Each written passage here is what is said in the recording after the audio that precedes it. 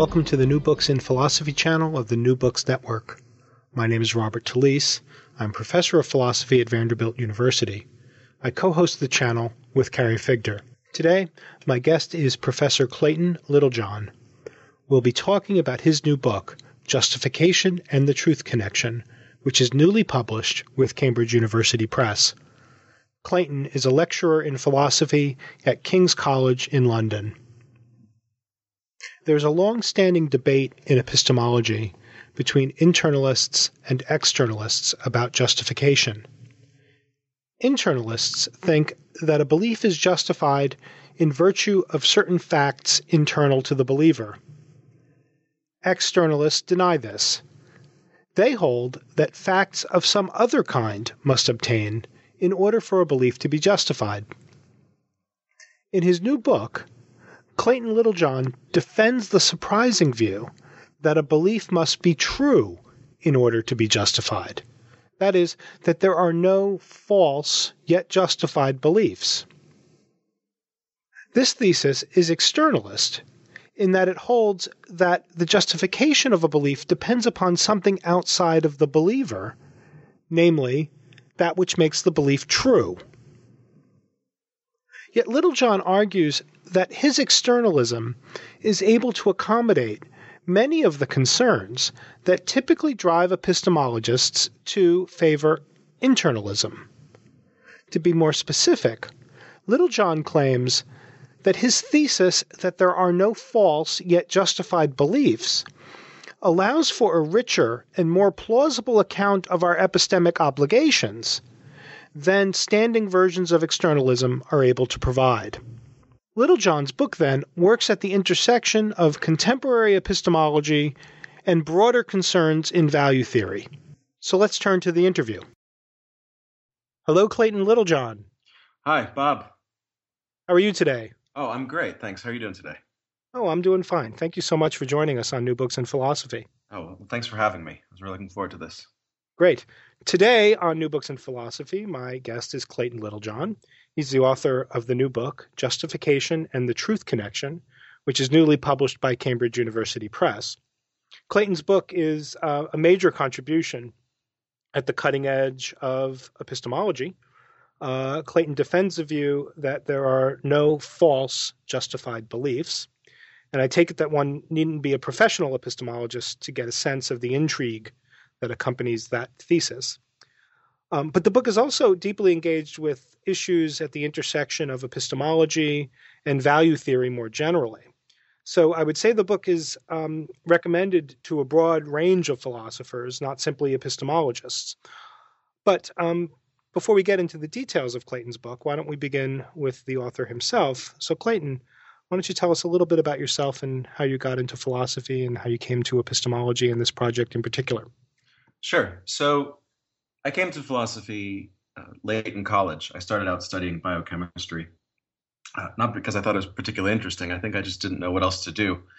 And around that time, I started to get interested in some philosophical issues having to do with freedom and consciousness, because I didn't quite understand how to understand there could be freedom and consciousness in the sort of given sort of the naturalist assumptions that I accepted at the time. And I didn't really understand how there could be freedom given supernaturalist assumptions at the time.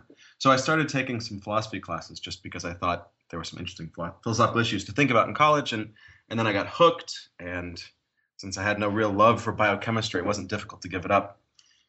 And it was around that time I was taking some political philosophy classes, and I got to know some of my professors reasonably well. And they recommended graduate school. And I thought, that sounds like a pretty good career path. So I gave it a shot, and then it worked out. So I haven't looked back since. Well, excellent. And so you got into philosophy.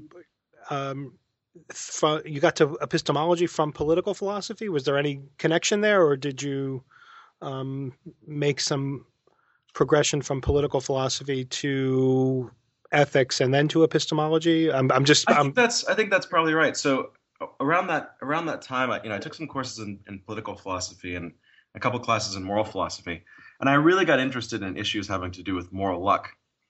And throughout throughout both undergraduate and graduate school, I was really worried about a number of issues having to do with moral law. So issues about how my moral beliefs would have been radically different if I'd been brought up in different cultures, and questions about whether then I would have been responsible for living out those beliefs and things like that. And those issues in various ways then made me interested in issues in moral epistemology. And then once I became interested in issues in moral epistemology, I became interested in issues in epistemology more generally. So it sort of got into it through the ethics and the political philosophy, and then just sort of slowly moved towards, I guess we might call, pure epistemology. Right. Well, excellent. Let's turn to talking about the book. Is that all right? Oh, that'd be great. Sure. Sure.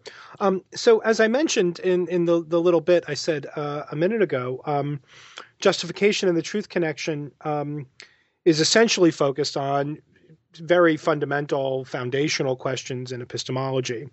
And you cover a lot of ground. It's one of the really nice things I think about the book. It's a relatively slender volume, given how much philosophy there is in it. But the entire book, I think, is if I'm right, is in the service of trying to make some headway and maybe even trying to diagnose a kind of impasse in epistemology, and particularly with respect to conceptions of justification. So the main focus of the book is the internalism-externalism debate, or maybe it's better to call them debates. Sure. So can you just, before we get into the nitty-gritty of your own treatment and your own positive contribution to those debates, can you give us just a broad overview of the internalism-externalism disputes and where they stand in contemporary epistemology? Sure. So when I first got into these debates, I started reading a lot of the sort of standard articles on justification, right? So I'd read the standard things written by Goldman defending reliabilism, some things written by Coney and Feldman defending evidentialism. And I would sort of get into the debates, and I found, I don't think I'm alone in this, when you get into those debates, you work through them for a while, and then you start to wonder what the larger picture is supposed to be. And it seemed that one side was really interested in the notion of justification because of its connection to things like knowledge acquisition, knowledge production, and things like that. And then you thought, well, knowledge is, of course, one of the most interesting concepts in philosophy. And so that's why these debates about justification matter. They're going to help us understand knowledge. Right. And then the other side, they seem to sort of connect justification up more closely with normative notions about responsibility and rationality and reasonability and things like that. And, some epistemologists like Foley think there are really two sets of central questions in epistemology, one having to do with knowledge, so questions about what we can know and what is knowledge. But then on the other hand, these questions about what I should believe, these questions that seem more distinctively normative. And when you start to realize that sort of the people in the internalist camp tended to care more about the normative questions, and then the people in the externalist camp tended to care more about issues about knowledge, it started to seem like the debate was really strange, because you started to think maybe these two people are just debating about really separate issues, and yet they still can't quite get themselves to agree to Right. disagree. Right. And what I also found was that when I talked about these debates with people outside of epistemology, they also, they tended to find these debates to be a bit opaque. So what I wanted to try to do was to try to find a way to determine, one, is there really an issue here for these two groups to be fighting about, and two, what might that issue be? So I sympathize with those internalists who think that questions about the acquisition of knowledge or the production of knowledge or things like that shouldn't be so closely connected up with issues about justification, right? So one of the things we might have learned from Gettier cases is that justification's role isn't simply to turn a true belief into knowledge or make it likely that a true belief will be knowledge or any of those sorts of things. So I do think that the concept of justification is a distinctively normative notion, and it really belongs with those questions that have to do with what I should believe or what my obligations are as a believer. So I'm sympathetic to the idea that justification should really be thought of in normative terms, really connected up with whether it's permissible to believe or proper to believe, or whether you're meeting your epistemic obligations. I think where I part with the internalist is I just don't see why there'd be any interesting connection between the internal, as they think of it, and obligation. Right. So when you think about the standard sorts of options out there, in the internalist camp, you have people who think that roughly whether your beliefs are justified has really to do with what's internal to you, or that's understood as something like your mental life. So nothing beyond your mental life and nothing external to your perspective could have any bearing on whether your beliefs are justified. And what that means really is that none of those things could have any bearing on whether you meet your epistemic obligations. And it's just that thing that I started to worry about. And maybe this is connected up with these debates about moral luck. If you take a certain line in those debates about moral luck, you think, well, no matter what your perspective is like, there's always going to be this worry that maybe you have, as it were, the wrong perspective. And working through your own internal perspective on these things will never put you on the right path. It's a hard line to take in the moral luck case, but it's a line that people are willing to take. And so I thought maybe there's a similar line we should take in the epistemic case. Right. And so now just to help us to fill in the picture. So the internalist is somebody who thinks that whatever justification is, it's something that has to do with something inside the believer, mental states, access to certain kinds of features of mental states or reasons or something like this, and whether those states obtain or whether there's that kind of access is what settles the question of whether a particular belief that an agent has is justified or not. Can you spell out just a little bit what the externalist what the externalist holds? Sure. Right. So one way to think of the internalist view is, first, line between the internal and the external.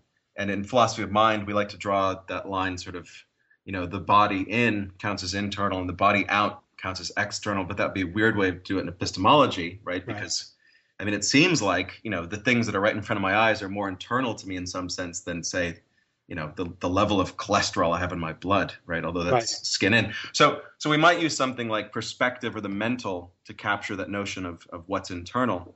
And then you might think, okay, so anything else that falls outside that line, anything that's sort of extra mental, will count as external.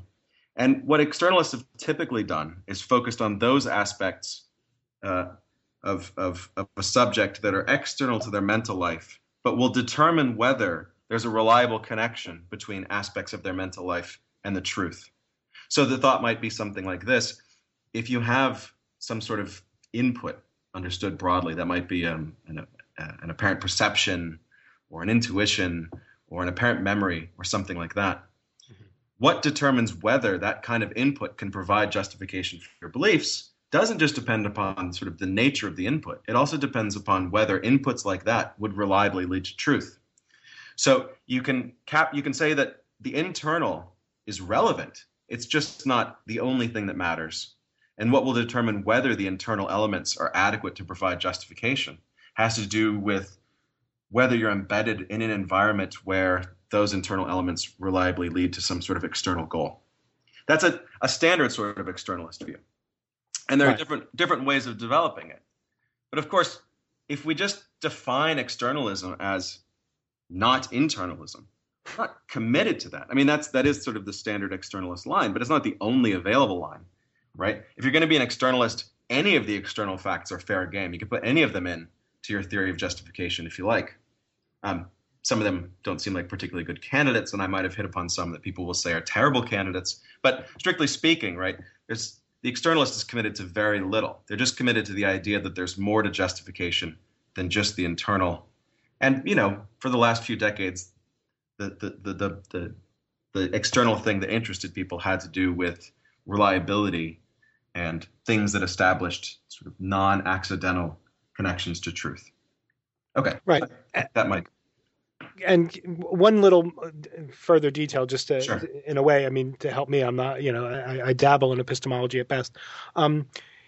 Is externalism motivated, or is one of its selling points, or maybe one of its virtues, according to, is there an anti-skeptical advantage to the externalist? Are they able to ward off certain skeptical worries that I take it internalism might have to grapple with? So that's a really good question. I don't know if I should say that they're able to. Well, okay, yeah, I'm So, sorry, yeah. well, yes, I will say that. I mean, I don't spend a lot of time defending it in the book, but you should just say what you think. And yes, I think that externalist views do much better when it comes to fending off skepticism than internalist views. We might distinguish between two kinds of skeptical threats, right? One kind of skeptical threat targets knowledge, and Right. my book says very little about knowledge and really focuses on justification. And other kinds of skeptical threats focus really on the justification of belief. I think those are sort of the more interesting ones. Right. I think most of the interesting skeptical threats will say that you're not in a position to know precisely because you can't have good enough reason to believe something in this area. Now, Right. I when I think about this issue, I think there's a sort of standard way of running a skeptical argument, and a standard way of running a skeptical argument goes something like this. Think about the worst possible case. Think about the case where you're systematically deceived by a demon. And the demon's job, right, is to defeat you at every turn. So you're trying to discover the truth, and the demon's job is to try to prevent you from doing so. And the demons, right, as we know, are very good at their jobs. So they'll create, right, a series of appearances that don't in any way match reality. Now, I think a lot of people think something like this, that in doing that, right, we have sort of the worst case scenario, and then we'd have a sort of best case scenario where what's common to the two scenarios are appearances, but what's different between them is that in the good case scenario, there's sort of no demon, and those appearances lead to truth. Mm-hmm. But someone could say something like this: look, you would have the very same reasons for your belief, whether you were in the good scenario or the bad. Right. And the thought here is that since those reasons aren't good enough in the bad case, they surely aren't going to be good enough in the good case. After all, those reasons don't put you in any position to know whether you yourself are in the good case or the bad. Mm-hmm. So this is, I think, a familiar kind of skeptical argument. And one way to challenge that argument is to say, well, like, this focus on reasons is really kind of unmotivated, right? The reasons do some work, but we should also think about the role that, say, reliability or something like that plays. And I don't really discuss that in the book. I want to challenge that idea that your reasons for your beliefs would be the same in both of those two cases. So what I want to say is that as an externalist, you shouldn't buy into this idea that you would have the very same reasons for your belief if you were systematically deceived. You might agree that those reasons wouldn't be good enough, but you shouldn't think that, as it were, the sort of the systematically deceived subject's reasons are exactly the same as your own. There's some overlap, but there's also some difference. So I do think externalists have a lot of resources to respond to these kinds of skeptical arguments. I mean, are these skeptical arguments decisive against a non-skeptical internalist view? I happen to think that they are, but that's a large issue that I didn't spend enough time discussing in the book. Right. I'm sorry to ask you. That was just a philosophical thought that you occasioned in me about the connection between externalism and just anti-skeptical ambitions in general. In fact, now that I'm thinking about it, maybe it's true of externalisms in all kinds of areas of philosophy that one of the motivations is to ward off a skeptical concern, right? So maybe semantic externalists have this. Well, I'm sorry. No. I think that's a perfectly valid point.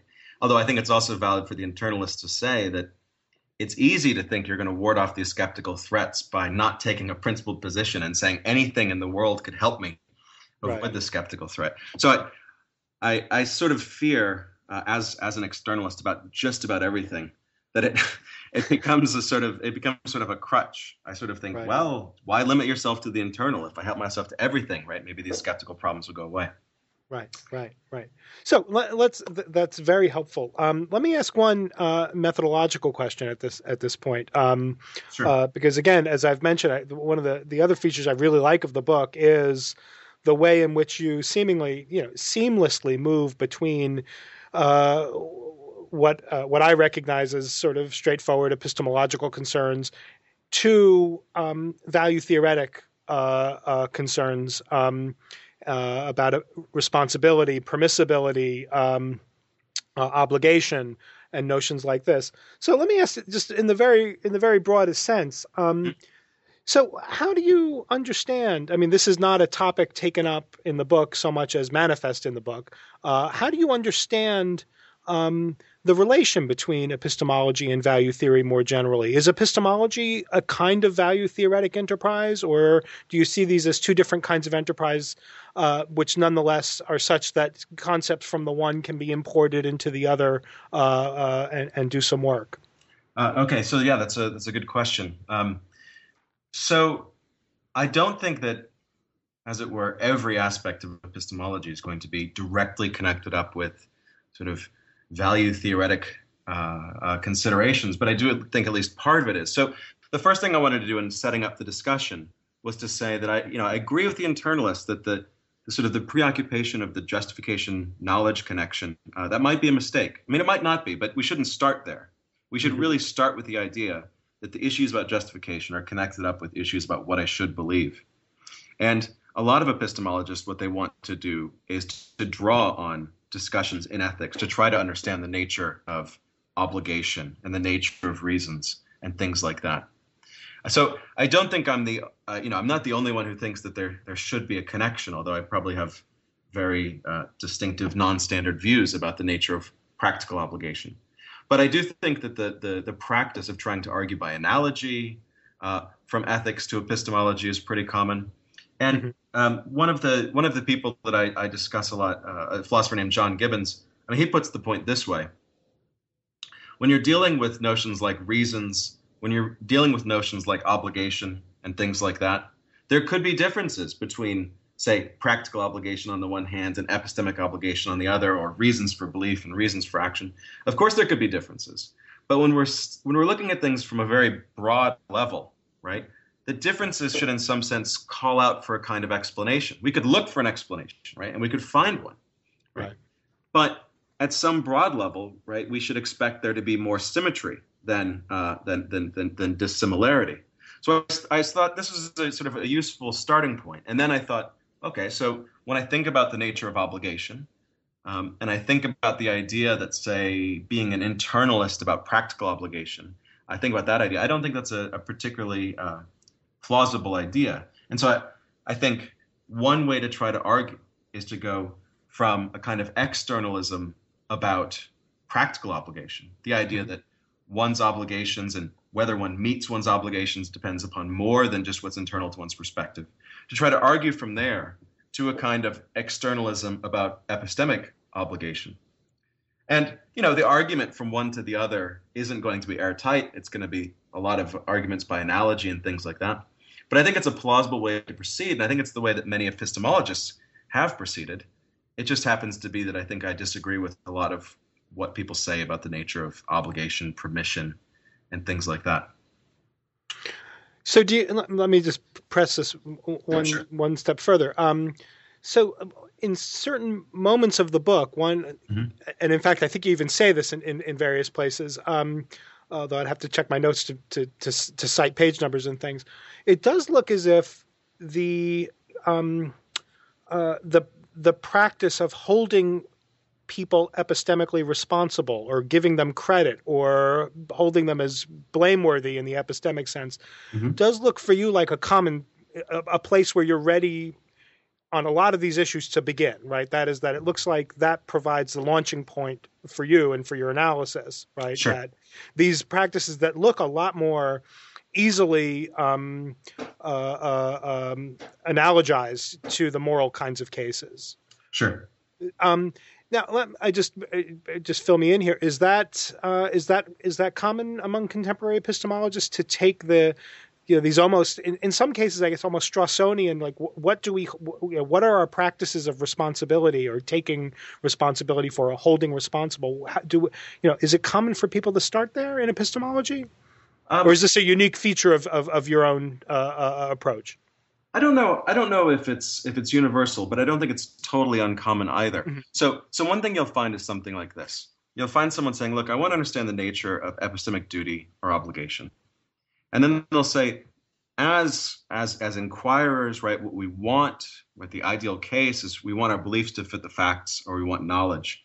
But the way that we try to get there, right, we can't get there directly because we don't have this godlike ability just to sort of see facts, right? Right. We have to get there indirectly. So we have to follow the information that's available to us. We have to follow the evidence that's at hand.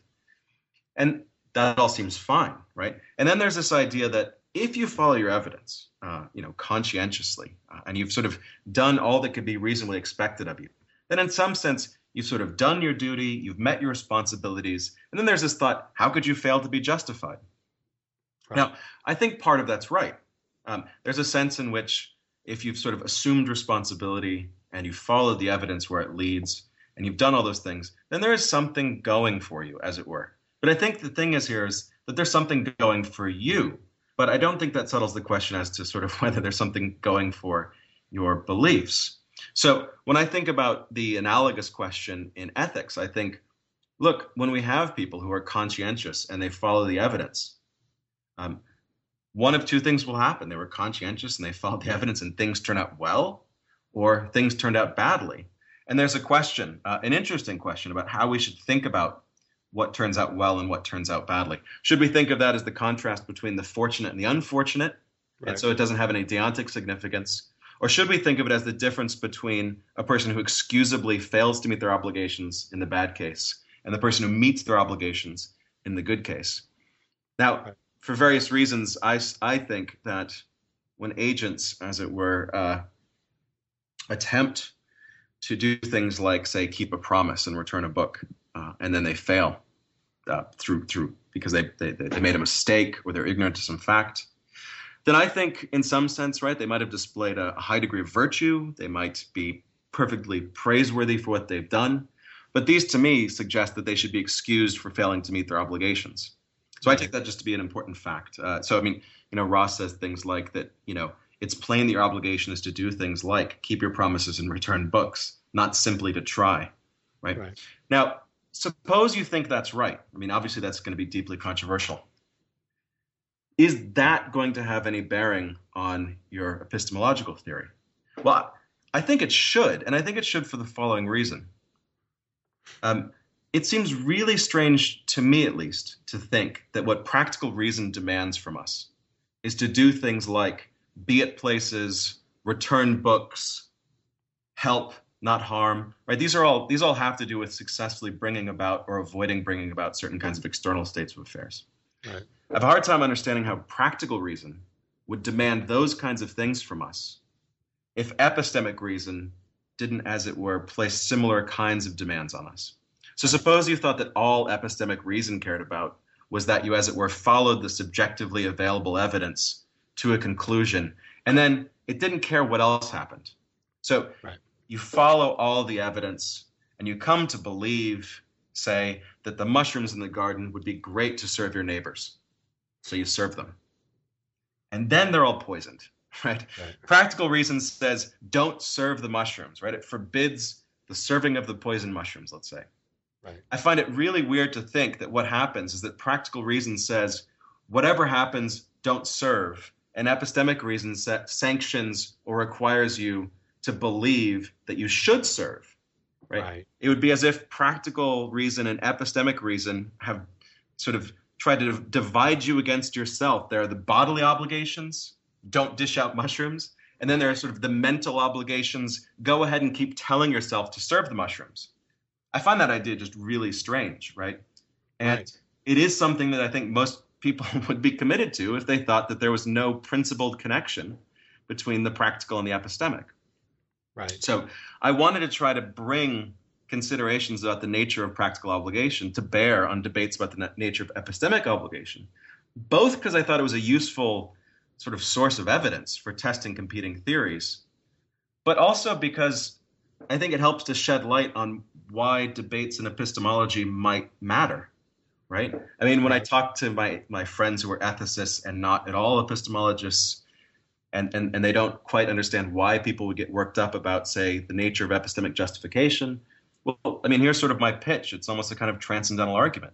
If you want practical obligations to work a certain way, I think you have to make certain assumptions about the nature of epistemic obligation. Right. So that's the sort of the broad picture. Well, excellent. So and I think that's a real exciting feature of the book, that there is an argument, a very elegant one, I should say, about trying to, press the case for thinking that, our practical reason and our reason, our thinking about these epistemic obligations have got to, if not be unified, they at least have to. They can't divide us against ourselves, Right. which I think is totally compelling. So let's move on to the little teaser I already mentioned about the sort of the newsmaking claim of the book, the thing that I'm sure a lot of the epistemologists who are listening will find shocking and intriguing and provocative and the rest. So the central sort of plank in your positive view is that justification is factive. Mm-hmm. That means that only true beliefs are justified, and that there are no such things as false beliefs that are justified. Right. Now, I think again, this should strike anybody's ear as a bold, any philosopher's ear as a bold thesis. Where even those of us who don't teach epistemology are regularly in the habit of making distinctions between, what somebody is justified or that it's okay for them to believe, and even though it turns out that they're wrong. So can you just first set up a little bit about why your thesis, no false but justified belief, might strike someone as shocking or provocative, and then maybe sort of work us through some of the different kinds of different ways in which we might assess or understand justification, justified in believing that P, justifiably having the belief that P, these sorts of distinctions. Can you sort of walk us through the provocativeness of the thesis and then try to show us why it might not be provocative exactly in the way it might have sounded at the beginning? Okay, so that's a tall order. I think most people say that I couldn't possibly do what you've asked me, but I'll try. So one of the things that one of the sort of issues that I really got interested in that I think helped me sort of think through the issues in this book. I used to be really interested in arguments from error, and sort of arguments from error sort of all over the place, right? So I'm going to sort of run a kind of argument from error, and I think that'll help people see why this no false justified belief thing at least strikes people as being so deeply problematic. Right. So again, what I want you to imagine, right, is I want you to imagine a subject who is very similar to you in many respects, right? So they're going to be belief identical for everything for everything you happen to believe, they happen to believe, and everything they believe, you believe. Mm-hmm. And it's not just that you're belief identical. You'll be apparent memory identical. You'll be intuition identical. You'll be apparent experience identical. You'll be equally clever. You'll be equally conscientious. You're very, very, very, very similar. You're very similar in every internal respect. You're similar down to the last qualia. It's just that, right, and we'll go to the sort of skeptical scenario. One of you, let's say not you, let's say the other one, right? Okay. The other one, right, is deceived by a demon. Now, just think about them in their situation, right? They're starting to ask themselves questions like, will I have dinner in an hour? Now, well, I guess you wouldn't be asking that question. I might be asking that question, right? You might. We could say lunch. Yeah. Lunch, yes. Will I be having lunch in an hour, right? So again, in the bad case, the person raises this question, and they bring to bear all of the sorts of things that you seem to bring to bear on that question. And my thesis, right, the no false justified belief thesis, suggests that there's sort of nothing available to them that would allow them to properly settle that question or justifiably settle that question by judging that they'll have lunch in an hour. Mm-hmm. And then there's just this worry, right, which is, well, wait a minute. If that subject's resources are the same as your own, maybe that means that you, Bob, I mean, even in the best possible case, you don't have the resources for properly settling that question. Because it's not as if you have available to you, right? Descartes was wrong. There's not, as it were, it's not like there's something available to you, which is a sort of easily identifiable set of reasons that would just rule out the very possibility of error. So you start to think, well, that seems really weird, right? Now it sounds like neither of us maybe should believe that we'll be having lunch in an hour. But then the sort of the non-skeptical intuitions start to kick in. Surely, right, me in this case, right, if there's anything I know, it's that I'll have lunch in an hour. And if I can come to know that on the basis of the resources that I have, then surely my belief must be justified. How could you know something if the belief isn't justified? And if my resources are just the same as their resources, then surely their belief must be justified. Sure, it's not knowledge, right? It's not true, but justified, right? It's got something going for it. And then some of my friends who get really exasperated at this point say, what is that subject supposed to do in that case? Right. Right? Okay. So some people really feel the force of this intuition, and this intuition is sometimes called the new evil demon intuition. I've probably thrown in some things there that maybe other people wouldn't, but people really get in the grip of this intuition. And they think that to reconcile, as it were, my thesis that there are no false justified beliefs with the thought that in the best case you could have justified beliefs, that you could only get to have justified beliefs if you somehow had resources available, they would rule out the very possibility of error. Right. But no one believes we have those resources, right? So it's very tempting to say, look, our resources are adequate, but they're fallible. And if we have adequate but fallible resources, then surely there must be false justified beliefs. Okay, right. So that's a kind of argument that would show that, or at least convince a lot of people that the position I'm defending is utterly indefensible. I mean, unless you wed it to a totally implausible skeptical view of just the kind that I call totally implausible. So, I need a way to fix this, right? And sometimes I worry because I just gave the argument and it seems so persuasive that I sort of think maybe I shouldn't have put this in print. But let me try to sort of step back and say that I think there's something a little wrong with this. Okay. So a lot went into trying to motivate this sort of argument that there could be false justified beliefs. And one of the things I tried to do to motivate it was to say something like, look, fallible methods of belief formation, those can be good enough even if fallible, right? That's one thing that sort of Descartes got wrong that we get right. So fallibility is not, as it were, a guarantee of failure, right? So I don't know if you're an Arrested Development fan, but there was a Yes, I am. So there's this poster, right? It's fun and failure both begin the same way. I mean, you can imagine people, right? Sort of Descartes, right, had a poster. It said, fallibility and failure begin the same way, right? Right. Just trusting a fallible source guarantees failure, right? Right. Okay, so we have to think, right, that fallibility can lead to success. I agree with that. So we'll start there. I think that fallibility leads to success in precisely those cases where it leads to truth, right? So imagine you had a view that said that if you deploy your fallible resources and then you just end up with a true belief somehow, that's good enough, right? That's a fallibilist view. It's a fallibilist view, however, that makes no room for false justified beliefs. So the thought, right, that sort of fallibility is going to settle the issue is just a mistake. Okay. And I think to illustrate this, right, consider the following view of justification. Very few people have this, but it is a view that's defended by Jonathan Sutton. Imagine you just identified justified beliefs with knowledge. Now, if you identified justified beliefs with knowledge, then you would get for free, as it were, the idea that there are no false justified beliefs, but you'd also get for free, as it were, the anti-skepticism, right? Because we're fallibilists about knowledge, right? But we think knowledge is a status that doesn't involve error.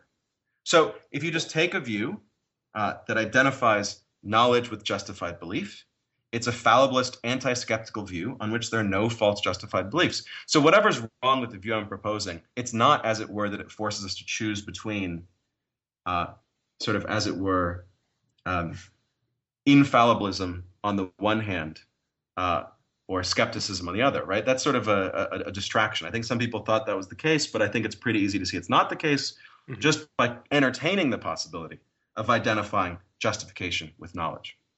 That view that identifies justification with knowledge is really, I think, too demanding. So let's weaken it, right? Suppose we just weaken it and we say that justification requires something less than knowledge. Well, it could require something less than knowledge and still require truth, right? And it could be something that we could have on the basis of our fallible methods. So again, I don't think there's any kind of argument from the sort of anti-skeptical fallibilism to the claim that there must be justified false beliefs. So why is it that people think then that there must be justified false beliefs? Some people just think it's intuitive that in the bad case, as it were, there's something good going for that subject. Right. And I agree with that. There is something good going for that subject. There are lots of good things I can say about that subject. I can say that subject is just as reasonable as as you are or I am. Mhm. I can say that that subject has shown all the virtue that could be expected of them. I can say all these things. But the crucial question is not, do we think well of them? Do we think that they have tried their best? Have they shown their virtue? I think that there's a further question, which is, are their beliefs justified? And to get a fix on that notion, the question I would ask is this, right? Are there norms that govern belief and the way that beliefs are formed that they've violated? Because if there are norms that they've violated, right, I mean, then the idea would be that at best their beliefs might be excused, but by virtue of the violation, they couldn't be justified. Mhm. So what I tried to propose in the later part of the book is to describe a set of norms that govern belief. And if you violate those norms, you might be reasonable in violating those norms because you didn't see what they required of you. You might be excused in violating those norms. But the idea that you violated a norm for sort of no good reason and then you're justified in doing so, I think that's a mistake. So the crucial question then becomes this: are there epistemic norms that, as it were, enjoin us not to believe falsehoods? And so what I try to do through the book is to try to motivate the idea that there are these norms. And so when you violate them, you can't believe with justification, but you might be reasonable, you might be responsible, you might be virtuous. Lots of good things to say about people who violate norms. That's what excuses are all about. But the point of a norm, right, is to establish what's permitted and what's not. And once you've established something's not permitted, the question as to whether it's justified seems a little strange. After all, right, we got into the question about justification by thinking about what should I believe. So in the later part of the book, I try to establish that there are norms that do require you to refrain from believing falsehoods. And in light of those, the best you could hope for in forming a false belief is that you'd be excused. You'd be excused because you've displayed a certain degree of virtue. But again, excused. Right. So one thing that might help. So I guess as an amateur in this field, I feel strongly about attached to the possibility of there being false justified beliefs. And I guess that one of the things that might be getting in my way is this word justified works at so many different kinds of levels, and we could be talking about very different sorts of evaluations when we're talking about beliefs being justified, it seems to me. And one of the things that it was in the book that I just want you to try to run us through quickly now, that was helpful to me was distinctions between, propositional. There's the standard distinction between doxastic and propositional justification, but also you want to talk about personal justification as something further. Can you walk us through how that three-pronged distinction might help someone like me get clearer on how you can say not justified belief, but excusable. We don't blame the person in some strong sense. We can still say that it's rational. All of these things. Maybe that would help me. So sure. No, that's good. So if I was to try to explain the notion of justification to someone, I might try to use notions like a defense. Mm-hmm.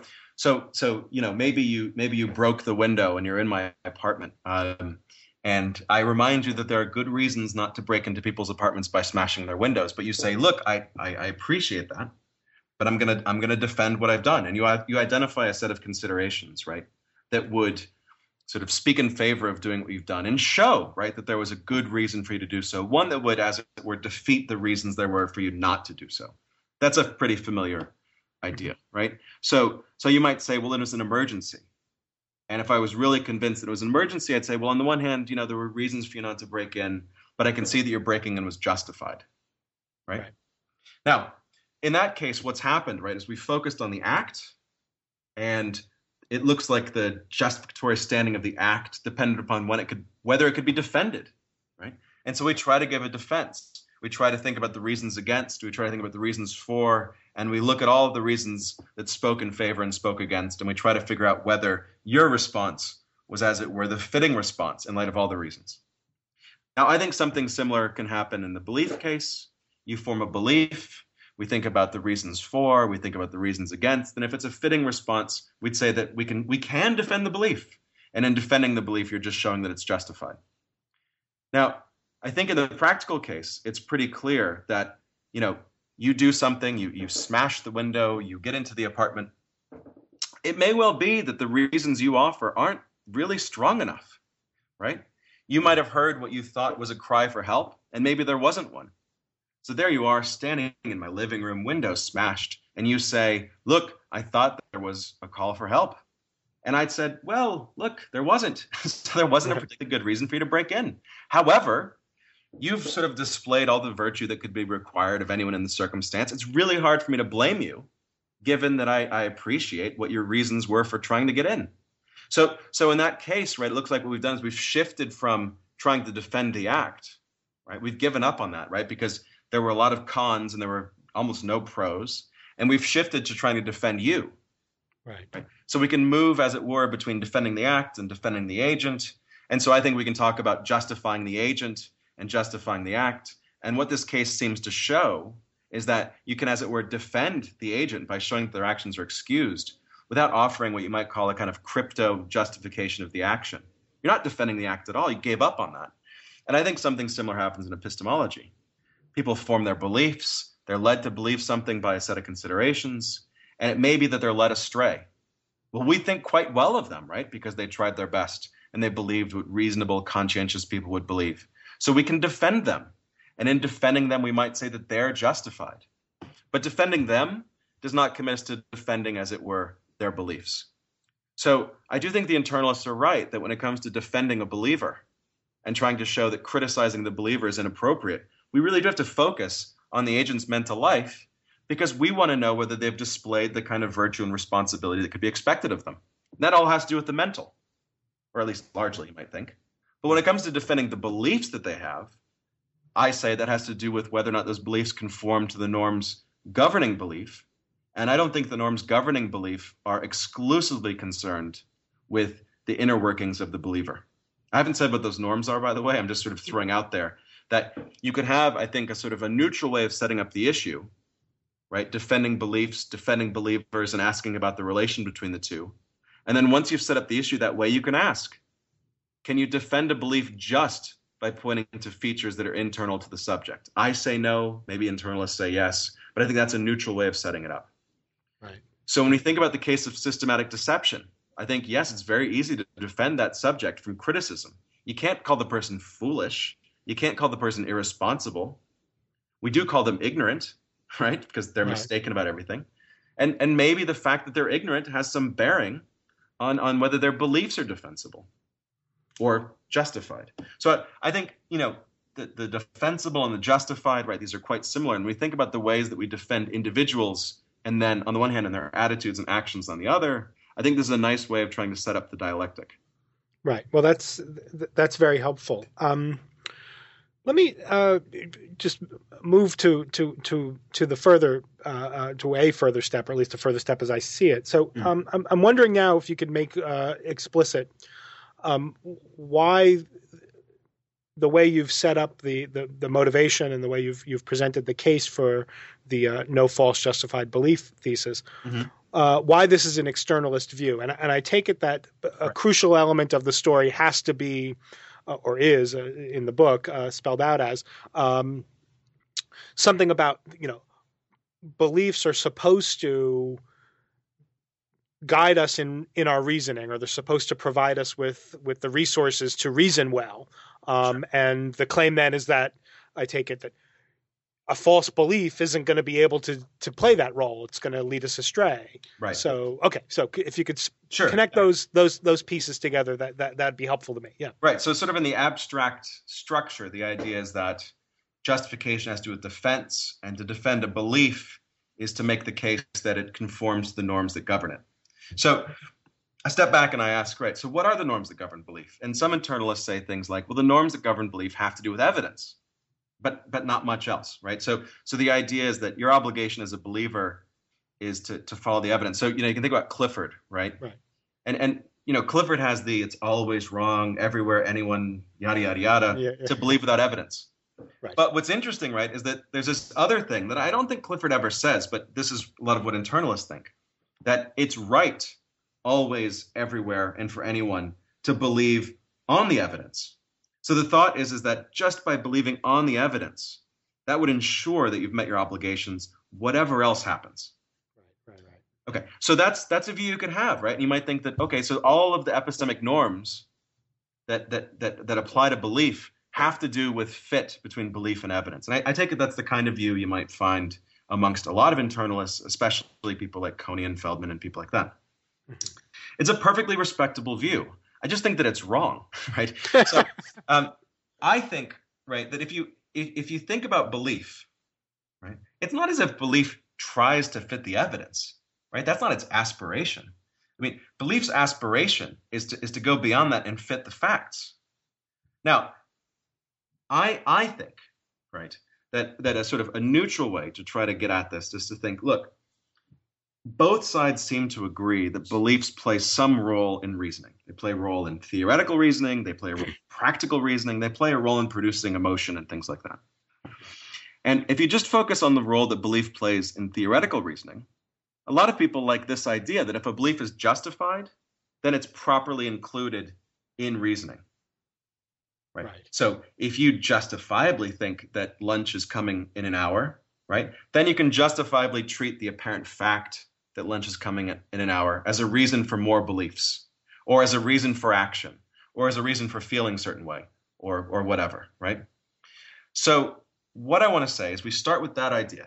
Start with the idea that there's a norm that governs belief that says if a belief isn't fit for the purposes of reasoning, then that belief, right, is one that can't be defended. It violates the norm of belief, and it can't be justifiably held. So the evidentialist might say, well, whether a belief is fit for the purpose of reasoning, it just depends upon the evidence that supports it. And my claim is that that's not true. So my claim is that no, whether a belief is fit for the purposes of reasoning, as it were, depends upon whether that particular belief provides a reason for further belief or for action or for feeling certain ways.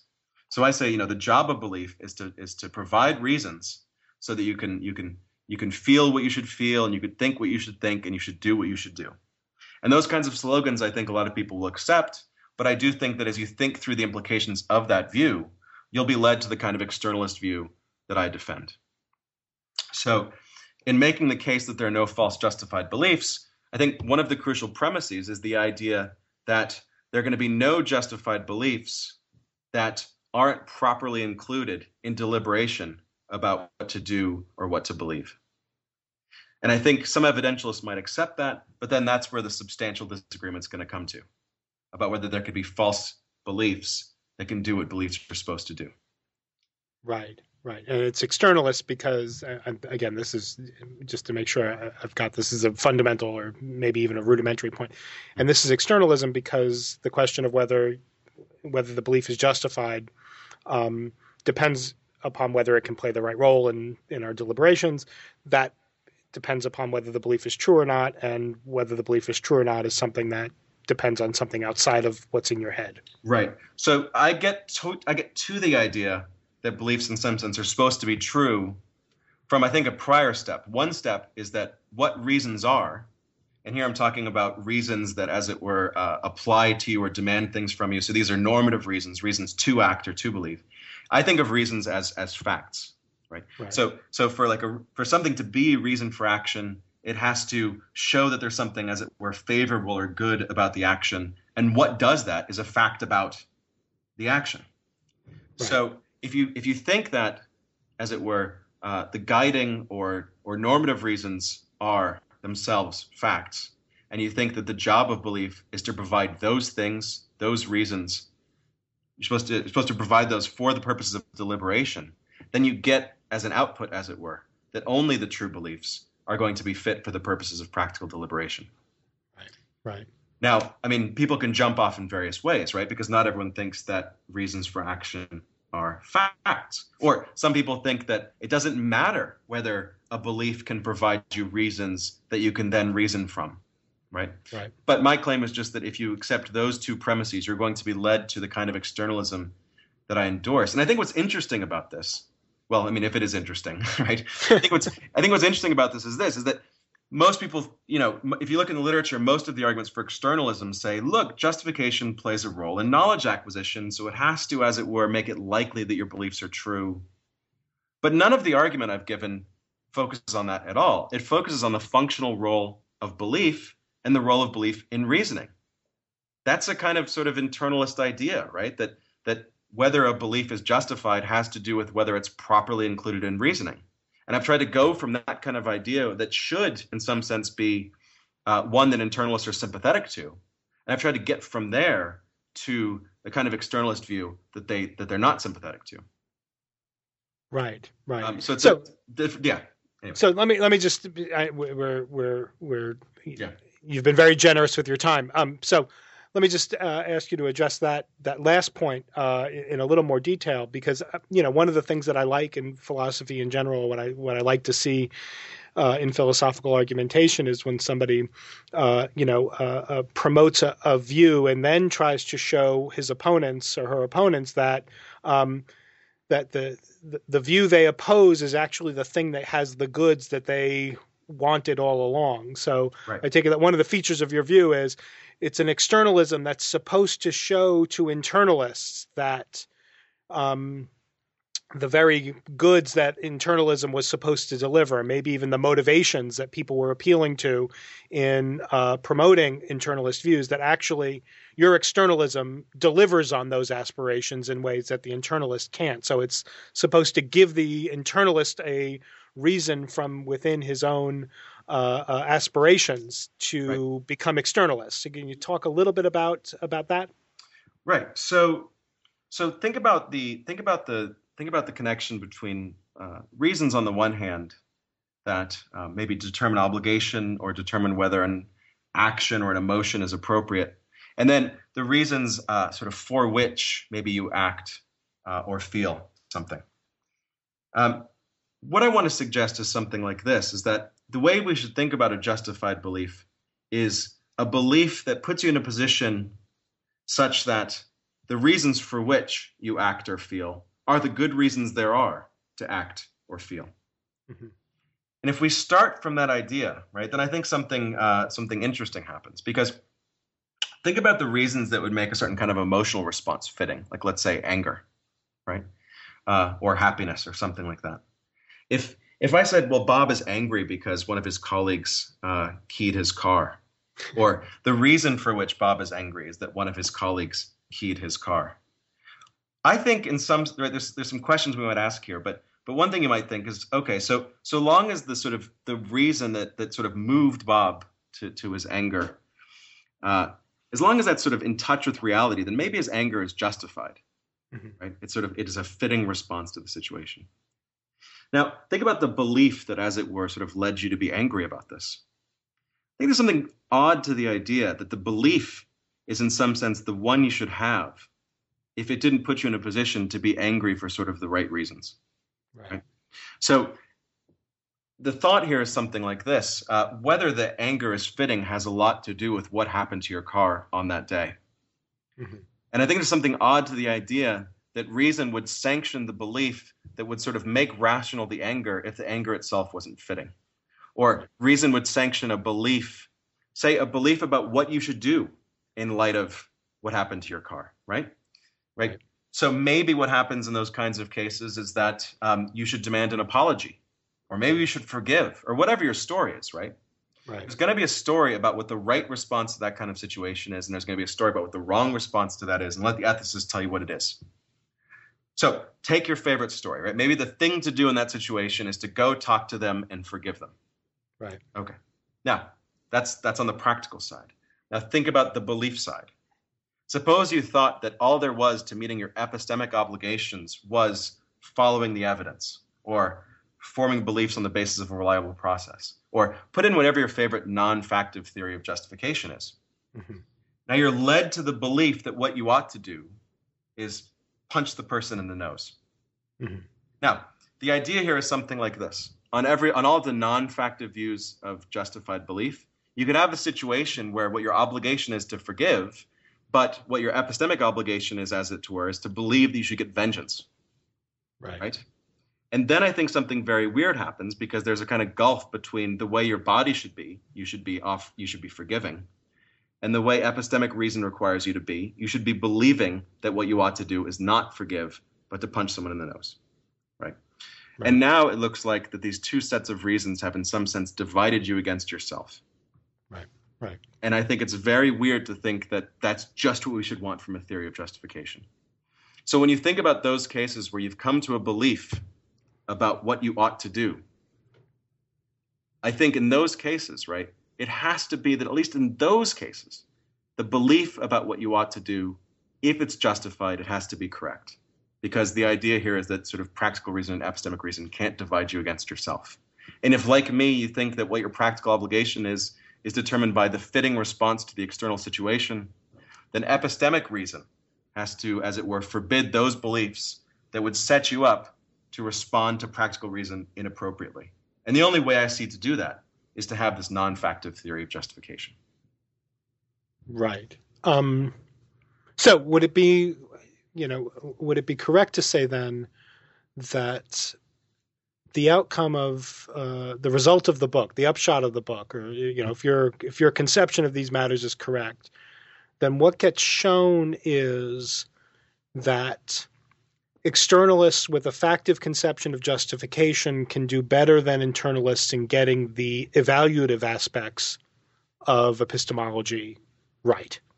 I think that's perfectly put. That's right. Okay. Well, all right. Well done. Well, thank you for that. You've been very generous. I always ask people at the very end what's coming next from you, so I won't buck the trend here. Clayton, what are you up to now? So having written this, I've turned to another project. I'm writing an introduction to epistemology. It's going to be part of this collection, the This is Philosophy collection that Stephen Hales is editing. Right. And it's going to be an introduction to epistemology. I think it's going to be fun because it's going to be more centered on the puzzles that make epistemology interesting and working through the puzzles as opposed to just sort of summing up the results. So it's a lot of fun, and I enjoy it tremendously, and I wish I could work on it for a long time, but that has to be done soon. And I'm also working on some papers about the nature of perceptual experience and the connection between perception on the one hand and perceptual knowledge on the other. So that's what I'm working on right now. Well, all that sounds great. I will definitely keep an eye out for the This is Philosophy Epistemology volume. That sounds really wonderful. I always like books that try to introduce people to areas of philosophy, but aren't greatest hits or historical, that are just sort of, here are the puzzles that the people who do this for a living are really, really motivated by and worry about, and these are the things that keep professional epistemologists up at night. I always find that those are more illuminating than here are the 5 best rationalists and the 3 best empiricists kinds of books. So that's exciting, and I'll look forward to reading that. But for now, let me just thank you for joining us today. It's been really, really great, and I really enjoyed the book, Justification and the Truth Connection. All right. Well, thank you, Bob. That was a lot of fun. Yeah, thank you. I'll talk to you later. Bye-bye. Okay, bye. You've been listening to my interview with Professor Clayton Littlejohn of King's College London. We were talking about his new book, Justification and the Truth Connection, which has been published by Cambridge University Press. I'm Robert Talisse, your host. This is New Books in Philosophy. Thank you for listening.